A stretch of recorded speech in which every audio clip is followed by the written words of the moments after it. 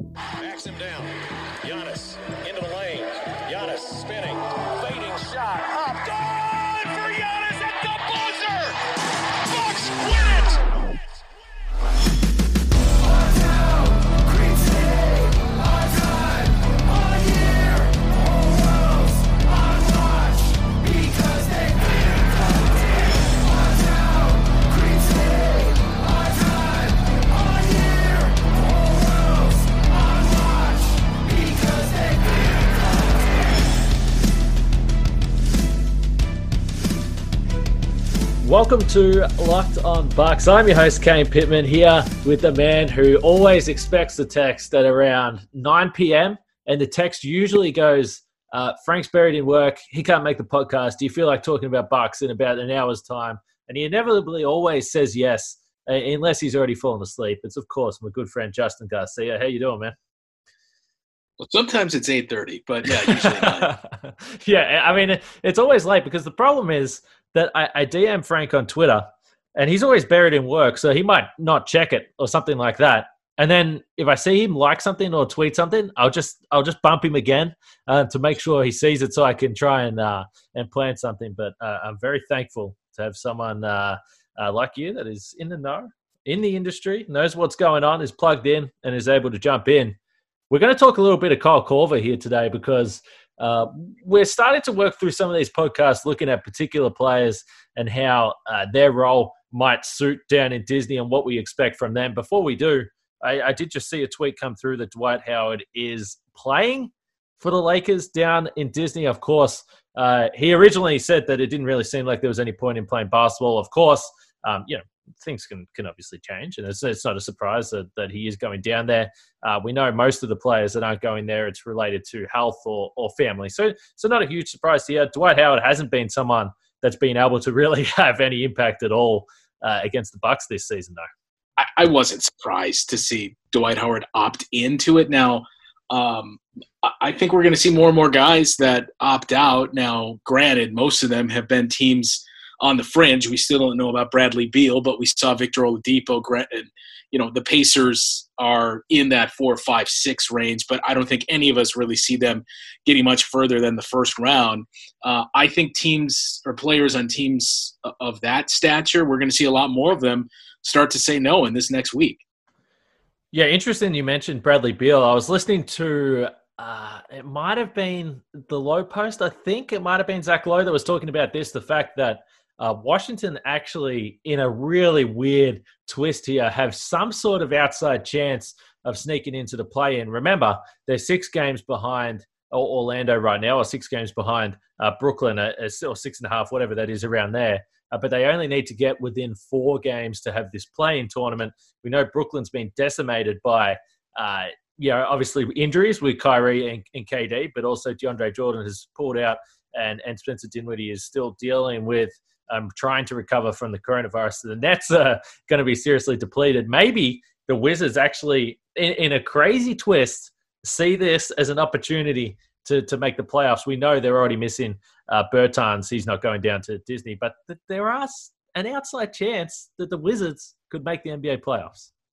Yeah, but this is one of those years where it depends on the school of thought you have, where you should start to build that winning culture and you want to be in the playoffs every year. But let's be honest, we know the reason why. We saw it firsthand with the Bucks, why teams like the Bucks that are in that 6, 7, 8 range and below push for the playoffs every year is for something they're not going to get this year, and that's that home revenue gate.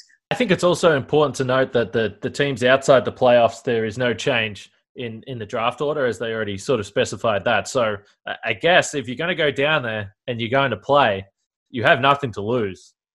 But also you mentioned players that maybe might leave the bubble during the course of the rest of the season and then the playoffs. That's obviously something that could happen here. Gordon Hayward, we haven't mentioned this on the podcast yet. So obviously the Celtics shaping up as one of the rivals for the Bucks. Gordon Hayward's partner is due, I believe, in September to have a baby, and he has said that he will leave the bubble when that happens. Now, we know it's not as simple as just packing your bags, leaving, and then walking back in and playing. So it looks like Gordon Hayward, who has had his ups and downs since the serious leg injury that he had. He's going to be missing, I believe this is going to work out to be the second round, potentially stretching into the conference finals, depending on what happens with the quarantine and how much time he spends out and then comes back in and the days involved there.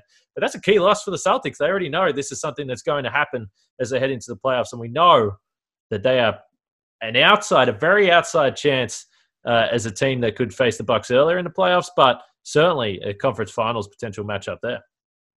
Well, I mean, I would assume if we're taking this as seriously as the NBA let on initially, and, you know, some of the things that we heard Dr. Fauci say and give praise to what they've set up for the bubble, if the difficult part here is if you leave, if you're somebody like Gordon Hayward that says, I'm going to report, but my wife is due in September, I'm leaving to be there for the birth of the child, that's perfectly fine. But I would assume you would have to quarantine for 10 days, maybe 2 weeks once you return. Possibly. But this, again, comes back to the fact that none of the players are quarantining for that period of time when they go into the bubble the first time. It's crazy. I don't know what the deal will be there. Certainly there's a quarantine period of, I believe, 10 to 14 days if you test positive. But if your tests are negative, then I don't think that that's what they're running with. But again, as you sort of point to, if you're not going to do that, then you're really, the integrity of the bubble doesn't really stand up. But this is a lot of things that we're going to learn along the way. Let's get to Kyle Korver. Before we dive into some of the numbers, I was looking up just some lineup data before we started recording here. When the Bucks signed Kyle, what do you remember your first thoughts being, and what did you expect from him? Remembering, we're talking about a 38-year-old guy here coming into a team that's coming off a 60-win season. What did you expect from Korver with this group? Well, I remember with Kyle Korver and with Marvin Williams, when the Bucks worked it out with both players, my initial reaction was it felt like we as a fan base kind of willed it into existence. Right.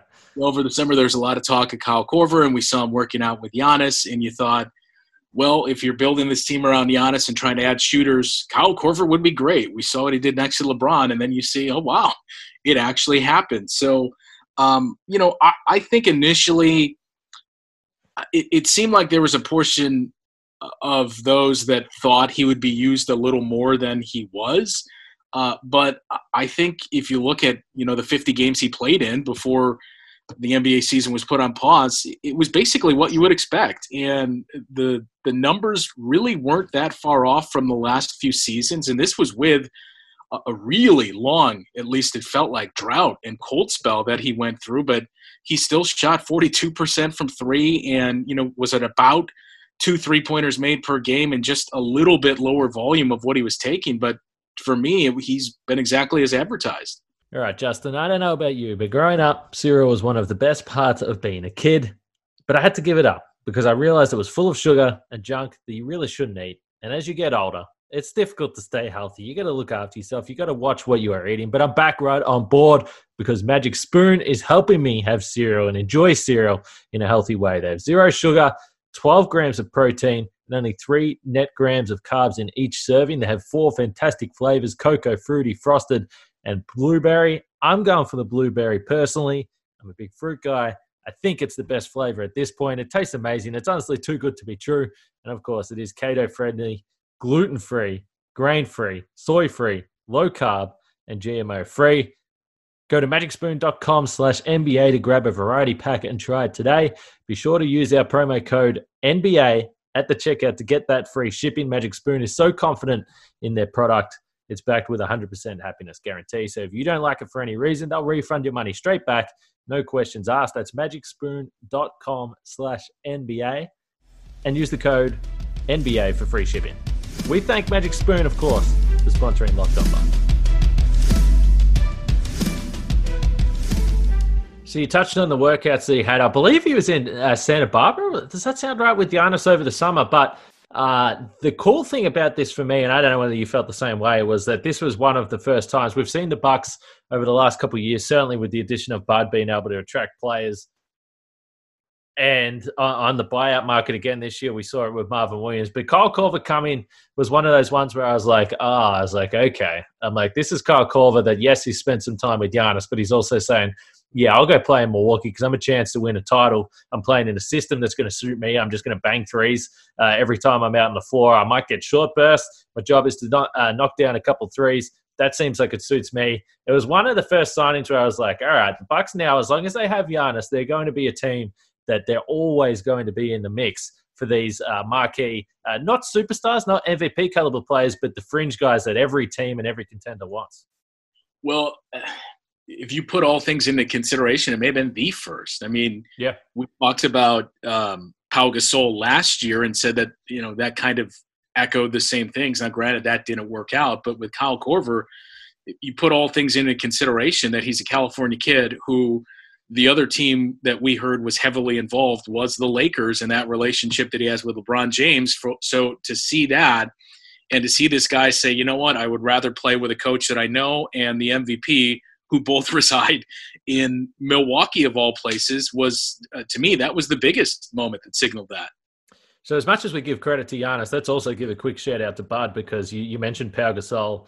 I believe the reports around that time was that Pop was like, hey, I know, Bud, there's going to be a good situation for you. There's some connection there. Obviously, the San Antonio tree that Bud's a part of. And then Kyle Korver, obviously, coached him for years, had great success with him. So the relationship is there. I think that it's interesting now when I look at the articles that are coming out now and going to continue to come out in relation to Jason Kidd and Giannis. It's just so funny to me that when you see a player's coach, which Bud has always been known as a player's coach, say what you want about his in-game coaching, say what you want about all that stuff in the postseason, but he's always been known as a coach that the players love. I think the Bucks have certainly reaped the rewards from that. And it's sometimes you just have to take a step back and say, okay, when you're hiring a coach, which the Knicks are, you can put all your eggs in one basket and say it's a Giannis thing.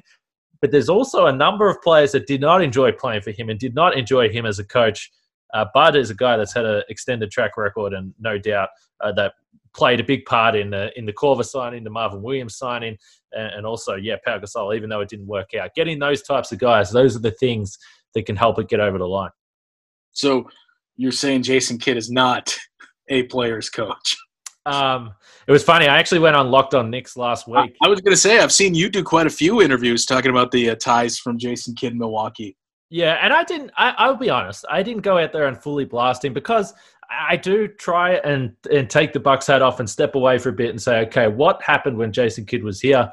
I think that the direction of the franchise changed a little bit. It very clearly stagnated. But you always do have to give some credit for what happened with Giannis. I think Giannis's work rate and his want to be good, or great, I should say, and to continue to work hard would have eventually turned out to him being the player he is. But there's no doubt getting the keys was something that fast-tracked that. So I tried to be open-minded, but while at the same time saying, listen, Giannis loves everyone that he's very close to. He's a very loyal person.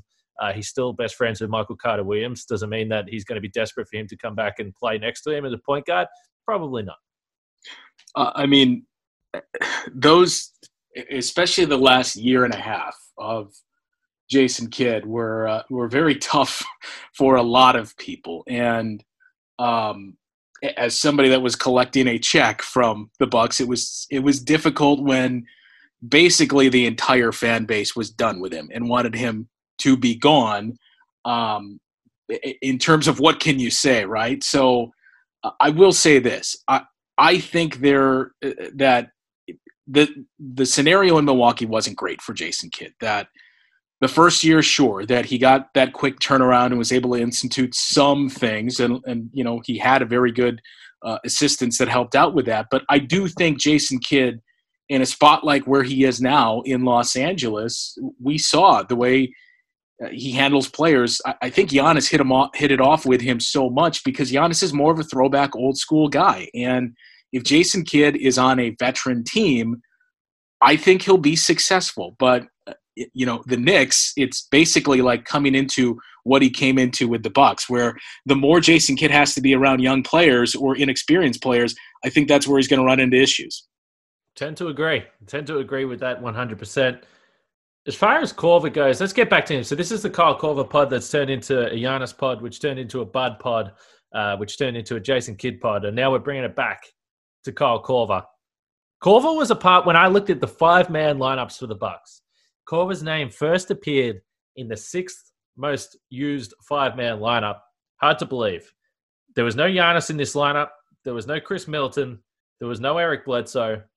There was Ersan Ilyasova, Robin Lopez, George Hill, and Pat Connaughton. Now, this tells you a couple of things. I think it tells you that the Bucks are often blowing out teams, and they get a lot of these bench lineups play.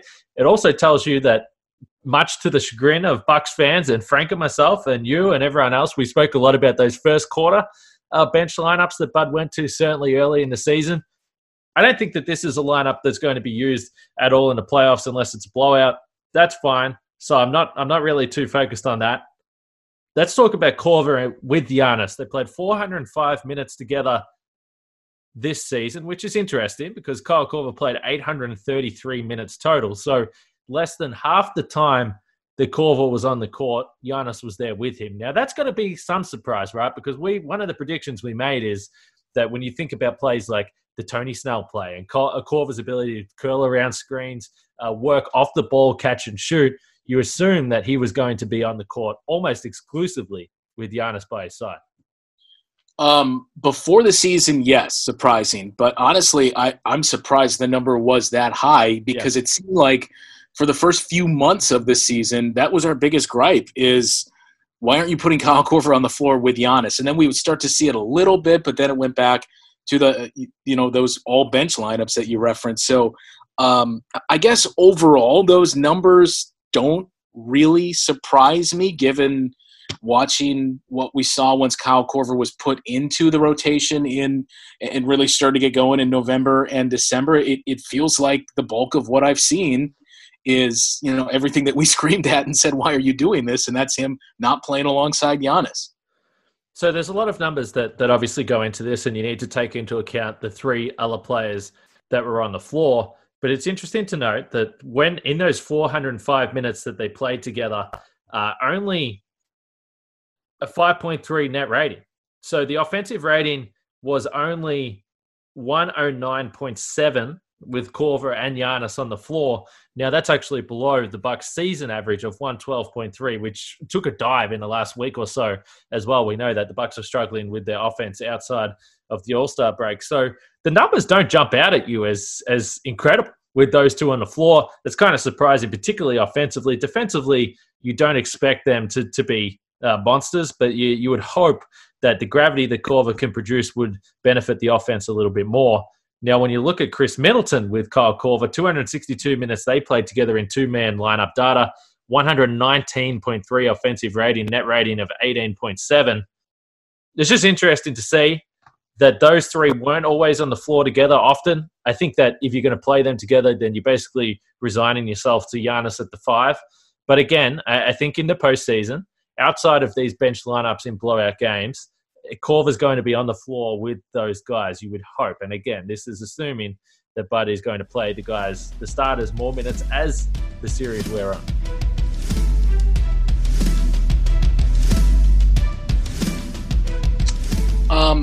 It's interesting.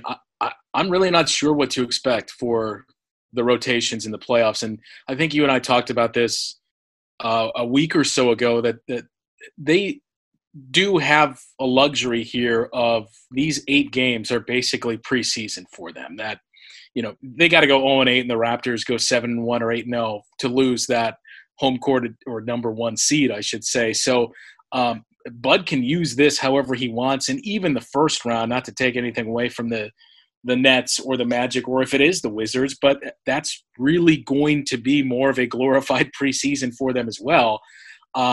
We just don't know how guys are going to come back and react from this long layoff. And it's so different from the off season, even though it's the same time frame, because of how many guys we've seen say, the last 2 weeks when they've been able to return to the practice facility is the first time they've touched a basketball or gotten shots up. Whereas over the summer, everybody's getting together and you have tournaments or you're doing stuff as a team.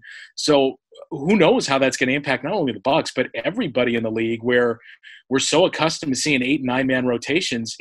We could see 12-man rotation for the first 2 rounds of the playoffs this year. So just for those curious, the 3-man lineup data with Giannis, Kyle, and Chris. They played 149 minutes together, net rating of 11.1, but defensive rating was up at 110.9. So very good offense, and the defense was a little bit leaky there as well. What about Korver defensively? This is clearly the concern. It was a concern when they signed him, and not a major concern as is this going to be the difference between the Bucks winning the title or not. More just, can you actually play Kyle in the postseason? What did you see from him defensively? Because to me, I thought at times, and again, I think this is the system, and we talk about the system all the time. I think it puts guys in position to succeed. Let me spit that out. But I thought at times he's one-on-one. When he focused one-on-one with a guy, he was still pretty nimble for a 38-year-old and actually had some pretty highlight reel blocks, I would say, for Kyle Korver. Yeah, so I was curious if you were going to go here because I remember talking about this on the old pregame show that we did way back when we still had basketball. And I had Jim Paschke on, and we were both talking about Kyle Korver and what you said when they signed him. And we saw what happened in Cleveland and some previous stops in the playoffs where, you know, you can scheme Kyle Korver off the floor defensively. And just the overall notion that Kyle Korver is a bad defender. And from what I had seen this year, I wouldn't say he's bad. Now, the athleticism and the movement just isn't there given his age and all the wear and tear, and it never really was there to begin with. But he has some quick hands, and the instincts are there that, you know, he isn't this awful defender that I think we were led to believe he is. Is it to say he's one of the best on the Bucks? No. But, you know, granted, it's the regular season and not preseason. But overall, I was impressed with how he looked defensively in these 50 games this season. So the Bucks have the benefit, we know, with the scheme they play and having two of the best rim protectors in the game, Brook Lopez and Giannis behind him. So that has to provide some comfort. I think a matchup for me, if I think about playoff matchups that are scary for putting Kyle Korver on the floor, it's probably Boston. Again, we've just spoke about Gordon Hayward. Is he there? We don't know. But they have a bunch of guys, whether it's Jaylen Brown, whether it's Jason Tatum, Hayward that we spoke about, obviously Kemba Walker on the perimeter. It's difficult for those guys to play. We've spoke before about Ersan Ilyasova and that matchup being a scary one for him. So Kyle Korver, I think in a Boston matchup, you want to be careful. And I think you want to play him in small bursts. Is there another team that the Bucks are going to face probably deep in the playoffs? Again, we're not talking about the Wizards here. But is there a team deeper in the playoffs that you think that you can get away with him playing, or a team that outside of Boston that does concern you as well? I think Boston would be the biggest concern. I mean, Philadelphia, you would mention too, and if we wanted to see a team where you feel like I think we can get by, even, you know, if the matchup isn't the greatest, it would, and that's, you know, really across the board, not to take too much away from them, but that would be Indiana. Yeah, I agree with that. The Pacers are going to be interesting to see. No Oladipo, as we know. Are they going to slip back into that probably 6 seed range? You certainly, if you're betting, that would probably be the safe bet. But it's going to be interesting to see for Korver again. I think across the season, particularly towards the end, he was actually shooting 50% from three in March. He had that hot game. It was against Denver. It was the last game, right? When the whole bench played? Yeah, so because he missed time. Yep. And you know, we didn't mention it, but Miami is another one too, where you think about it's scary things that we can throw out where, you know, you wonder how you could play Kyle Korver in that series unless it becomes a blowout, or if it's scenario like we saw against Miami early in the year when the situation where you're down 3 and you put Kyle Korver on the floor, if for no other reason than to be a decoy. I'd be curious to know what the listeners think, because he's always been a guy that's been popular, I think, and people are like, well, this is a cool signing to get him, but do they still have faith in him being able to be played in the playoffs? If you ask Bud, as you know, Justin, he will say, of course he's fine to play. These are all the same questions in a different area, but all the same questions he was being asked about Brook Lopez last year heading into the playoffs, and probably will again. So it'll be interesting to see how that plays out with Kyle. And of course, the off-court factor that we briefly touched on, we're helping Giannis shoot the ball, giving Bledsoe some advice. We've seen Bledsoe look better at the free throw line this year as well. I still think, regardless of what happens in the postseason, to this point, for everything he's brought on and off the court, the signing has been incredibly valuable for this Bucks team. Yeah, and, you know, honestly, the ultimate question, if we want to look at what stopped the Bucks short last season, yes, the video game shooting of Fred VanVleet and really a Michael Jordan-esque performance by Kawhi Leonard were huge. But it may be as simple as, who do you trust more to hit a shot in the playoffs in a big spot? Kyle Korver or Nikola Mirotic? But by the way, Mirotic, MVP, won an MVP last week, which is, I don't know if Bucks fans are happy about that or annoyed. But yeah, no, I definitely hear your point. The Bucks, as far as the practice facility closed, we spoke about this a little bit before we started recording. Obviously, yesterday, it was the news of the day. If you missed that podcast, I went through it in a little bit deeper with Frank yesterday on the podcast. Still not open, as we know. It's not going to open again before the team heads down to Florida on Thursday. Thursday your time, Justin. Okay, for me, Friday. You're heading down at the end of the week. Again, still to this point, hasn't been revealed why it was closed, as in whether it was a staff member, player. We're not sure. I'm personally fine with that. I think that's great. If these guys don't want that to be out there, then it shouldn't be out there. And I think the Bucks have done a pretty good job in 2020. It's pretty rare that type of thing can be kept secret. So a good job on their behalf. We'll see what happens when they go down there. But I guess it's travel week, Justin. Yeah, and you and I were talking about that before, that I'm surprised it hasn't leaked out, but good for the Bucks and really any team that does this, where, you know, it's not even, hey, we had 3 players or 3 people test positive, that you're not even getting that, because we shouldn't know. It doesn't impact us. It's only the people around them that need to know. So we don't need to know which players tested positive or how many players did. So good for them to keep that out of there. And, you know, I think a lot of people looked at it and at first blush, you overreact and think, well, here we go, and this is just a sign of everything unraveling. But, you know, at this point, I think they had only 2 more scheduled practices left between now and when they departed for Orlando anyway. So it's not like they're missing a lot here, and it's just, I would assume, being overly precautious, because the biggest thing about this bubble is making sure you're not bringing the virus into the bubble. So if they realized, hey, this is how we can thwart it off, and maybe that means 3 or 4 guys aren't traveling there for 2 weeks, but we're going down there now and making sure the virus doesn't make its way in there as soon as we arrive, that's the best thing possible for all teams.